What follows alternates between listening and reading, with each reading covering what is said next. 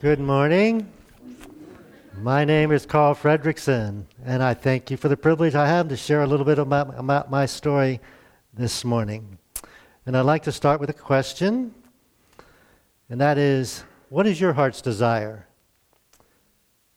I'll tell you what mine has been since a child. As a child, I had a desire for adventure. I loved explorers. And in my childhood, I came across a lady friend, Ellie, who had the same passion, the same desire, the same dream to be an explorer. And so as time went on, we became soulmates and we married. And in our married life, Ellie had an adventure book, and she put in there stuff we're going to do. And one of the things we wanted to do was to visit Paradise Falls in South America in this great adventure. But, as most of you know, life happens, right? So I'll show you a little bit about what happened in our life. So as you saw, life happened. We were saving money for Paradise Falls. We got flat tires, and I got a broken leg, and a roof needed to be fixed. And so before we know it, we were old. We didn't get to go on our adventure. And then unfortunately, Ellie got sick and died. So not only did I lose the woman of my dreams, I never experienced a dream adventure that we both had. So I'd like to share some words from a guy named Paul that I thought about as I thought about my life story. And he wrote it to some people we call this letter to the Galatians. For I've been called to live in freedom. We just celebrated the 4th of July this week, right? Freedom. My brothers and sisters, he says, don't use your freedom to satisfy your sinful nature. Not only just sinful nature, but your selfish nature. Me, I. Instead, use your freedom to serve one another. Not me, but you, in love. And so the greatest satisfaction in life doesn't come from selfishness, but selflessness, serving others. Then he goes on and he quotes something from an important guy named Jesus, right? For the whole law can be summed up in this one command, love your neighbor as yourself. But if you're always biting and devouring one another, watch out, beware of destroying one another. Now it's kind of difficult to have the same zeal when I wake up in the morning for you as I do for me. Or for you as I do for me. That's not easy. In fact, that's really hard. In fact, that might be impossible, right? But that's what we should strive for. And that's what Paul tells us. And as we're going to see as he continues to write, there is a way to do that. But the only activity we can perform in freedom is love. Anything outside of love is not free. It's not selfless. So, my wife has died. I'm a grumpy old man. They're building high-rises around my house. And I decide, I'm going to carry out my adventure no matter what. I'm going to get our house, which represents our life, to Paradise Falls. I'm a balloon salesman, so I'm going to attach balloons to my house so we can take our house to Paradise Falls. So here's my determination, even in the midst of conflict with some friends that I have established. So I was determined I was going to get to Paradise Falls no matter what. No matter if I have to push you away. No matter if it kills me. Because my heart's desire is to have the venture and get to Paradise Falls. So back to what Paul said. He said, so let the Holy Spirit guide or direct your lives. Then you won't be doing what the sinful nature craves, what the selfish me craves, even if it may be neutral, such as a trip to Paradise Falls. Let the Holy Spirit guide your lives. There's something else. And then he says something really interesting. He says, the sinful nature wants to do evil, which is just the opposite of what the Spirit wants. The Spirit gives desires that are opposite of what the sinful nature desires. So there's a struggle going on. Now sometimes we think about that struggle, we think, oh, they're kind of like equal, right? You know, I've got my selfish nature, and then God's got my unselfish nature, the Holy Spirit does, and they're kind of like equals in a battle. But are they equal? Is your selfish nature and mine equal to the Holy Spirit's power? No way. So he goes on, these are constantly fighting. So you just don't, it's not over. You're not free, but when they're fighting, you're not free to carry out your good intentions. I'm not free to be selfish when I'm battling with selfish nature. I'm not free to love you. But when you're directed by the Spirit, you're not under obligation to the law of Moses. Now let me try and illustrate, I think, what Paul is talking about when he talks about the Holy Spirit. He's talking about a power source. It's like a locomotive. We're not the locomotive. We just get to ride on the train. And in fact, we can cruise over the tracks of the law because love is higher than the law. I don't have to worry about the law when I am motivated by love for God and love for others. But eventually, I get to Paradise Falls, but I have a dilemma. My new friends are in danger. So am I going to put my quest, my adventure, before my new friends? Let's watch. So I saved my friends, but I lost my house. The house that my wife and I spent our life together in. But then I realized it was only a house. And life goes on. We live our lives through the people and the friends that we have. And sometimes a dream is just a dream. So if the Christian life looks too hard, and we talked about that last week, it's too hard. We must remember that we're not called to live it by ourselves. When you and I try and do it ourselves, we don't do very well.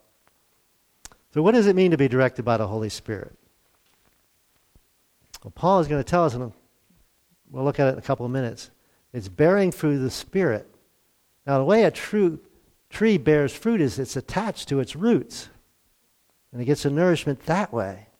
So you and I need to be attached to the power source, the locomotive, God Himself through the Holy Spirit. So why is it important to be directed by the Holy Spirit? Why are we talking about it? Well, the sinful desires can be overcome. And you say, well, it's not that bad. Well, let's look at the list, partial list, that Paul shares with us. So when I'm selfish, I follow desires of my selfish nature. The results are very clear. Sexual immorality, impurity, lustful pleasures, idolatry, sorcery, hostility, quarreling, jealousy, outbursts of anger. Selfish ambition, dissension, division. If that's not enough, he goes on. Envy, drunkenness, wild parties, and other sins like these. So that's not all. Not a very attractive list. So let me tell you again, as I have before, that anyone living that sort of life will not inherit the kingdom of God. Wow. If that's my nature, I'm not in the kingdom. I'm not headed for the kingdom. Pretty harsh, right? Pretty serious. Another way to say this, the mark of the sinful nature or the selfful nature is it's not submissive. It's not submissive to love. It's not submissive to doing what God wants. It's not submissive to putting others before ourselves. It's all about me. It's about doing it my way or the highway, right? Anytime we have that attitude, we're in trouble. And I was determined, above all else, to get to Paradise Falls, but other things are more important. A sign of being directed by the Spirit, and this is important, is not that you have no bad desires, but that you're at war with them. You had that battle, you had that struggle. Say, thank God, I got the Spirit of God in me. And He doesn't want me to do that stuff. You know, there's something worse than the struggle. There's not having a struggle. When the Spirit's not in us. And when we're happy doing the sinful, selfish things. Well, here's the flip side. The positive side, the good side. But the Holy Spirit produces this kind of fruit in our lives. Talked about that? Love. We talked about love. This kind of all-encompassing, right? Putting you before me. Love, joy, peace, patience, kindness, goodness, faithfulness, gentleness, and self-control. There's no law against these things. There's no need for law when we have these things. Now, the funny thing, we often talk about fruits. This is not fruits. There's 9 aspects of one fruit. This isn't apples, oranges, and pears. This is just one fruit. Because I like to think, well, you know, I'm patient. I just, you know, don't have much self-control. No. When the Spirit has control, this is what we look like. This is the overflow of love, joy, peace, patience, kindness, etc. And then he says something really interesting. He says, those who belong to Christ Jesus have nailed the passions and desires, the selfish nature, sinful nature, to the cross and crucified them there. One way to think about this is the war has been won, right? Jesus was crucified and raised from the dead. He conquered death and sin, so the war has been won. So this struggle is just like skirmishes. But the war is won. We know who wins. Now, Jesus was only crucified once, right? How often do you and I have to do this? How often do you and I need to say, okay, it's not about me, it's about God and others. How often do I need to nail or turn my back on my selfish nature? And I would say to you, as often as it raises its ugly head, right? Obviously, probably daily, but also times possibly during the day. Now, on my journey, I mentioned some friends. I came across a dog by the name of Doug, and he exemplifies what Paul is trying to tell us here. Let's watch. I just met you, and I love you. Can you and I say that? Maybe just as important, I met you the second and third and fourth time, and I still love you. So how do you allow the Holy Spirit to control you? Kind of a double answer. And I came across this phrase, I love this phrase, keeping your heart happy in God. But how do you keep your heart happy in God? Well, by faith, Paul is going to tell us. A happy resting in the promises of God. Are you and I happily resting in the promises of God? This is the pipeline. This is the conduit of the Holy Spirit's power. Some churches like to use the term, this is the way you get filled by the Holy Spirit. So earlier on, Paul talks about this. In chapter 2, verse 20, he says it this way. I have been crucified with Christ, and I no longer live, but Christ lives in me. The life I now live in the body, I live how? By faith in the Son of God, who loved me and gave himself for me. Well, how do I do this? How do I rest in the promises of God? By faith. I choose to believe them. So here, let me summarize what we talked about this morning. The fight of faith is fought with the promises of God. You and I need to fight the fight of faith. It's a fight. It's work. It's not natural. It's not easy. How do you fight it? With the promises of God. Someone has said there's 7,000 promises in the book, the Bible. Pretty important. We ought to read it then, I guess. And anytime you and I are expressing faith, we can love. I came across a quote from a guy by the name of George Mueller. Some of you may not know him. He lived in the 1800s in England. He ran an orphanage with no money. Just the power of God. And he said something really interesting. He said, I saw more clearly than ever the first and great primary business which I ought to attend to every day. So you and I are Jesus followers. And if you're not, we're delighted that you're here this morning. But if you're not, if you are, what is your my primary business? Well, according to George, it's this: to have my soul happy in the Lord. I never heard that before. What does that mean? Well, the first thing to be concerned about was not how much I serve the Lord or not how much I glorify the Lord. Aren't we supposed to do that? Yeah, but you know the only way you and I can do that is if our soul is happy.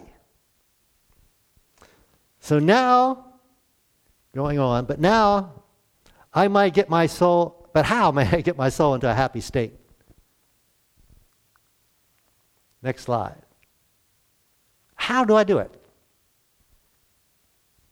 And how is my inner man might be nourished? How am I empowered? What is the food for an inner man? Not prayer. Prayer is good, but not prayer, but the Word of God. We'd say the Bible. Well, why is that? Well, prayer is often much more about me talking to God, and the Word of God is what? God talking to me. And if I want to get my soul happy in God, the best way to do that is let God talk to me. So hopefully you are daily and often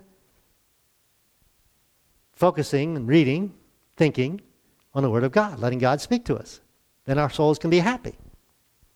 So what do you and I do when our passion, our dreams, conflict with those we care about? That was my dilemma. Got to Paradise Falls.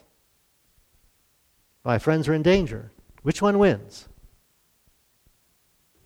Well, I'm happy to report that love won. And let me tell you the next part of my story. So when Russell won his last badge, I was there. Love won out. I was there because I loved him and he loved me. And I gave him a special badge in memory of my late wife. I don't know if you noticed, I don't need a cane anymore.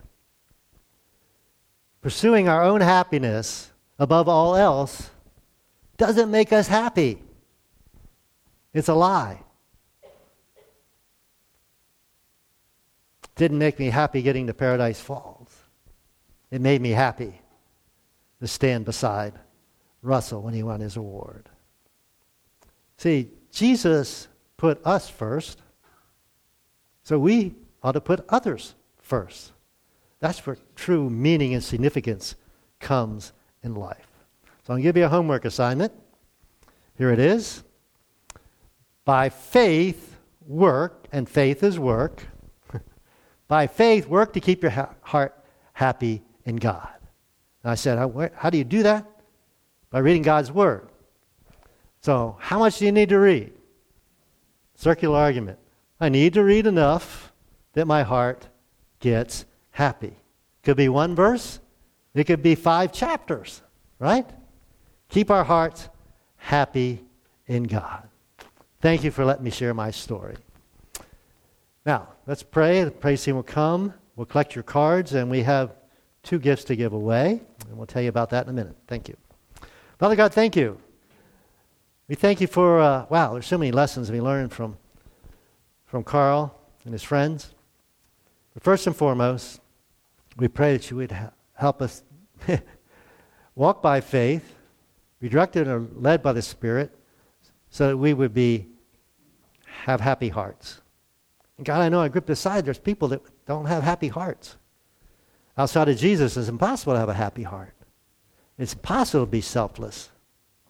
But God, we thank you for your example and you giving us the victory or winning it for us, and we can walk beside you and claim it through you.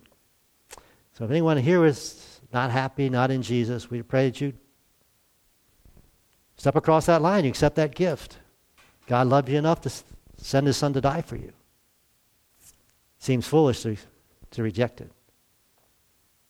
And God, only as we live for you and for others are we truly happy. And we thank you in Jesus' name. Amen.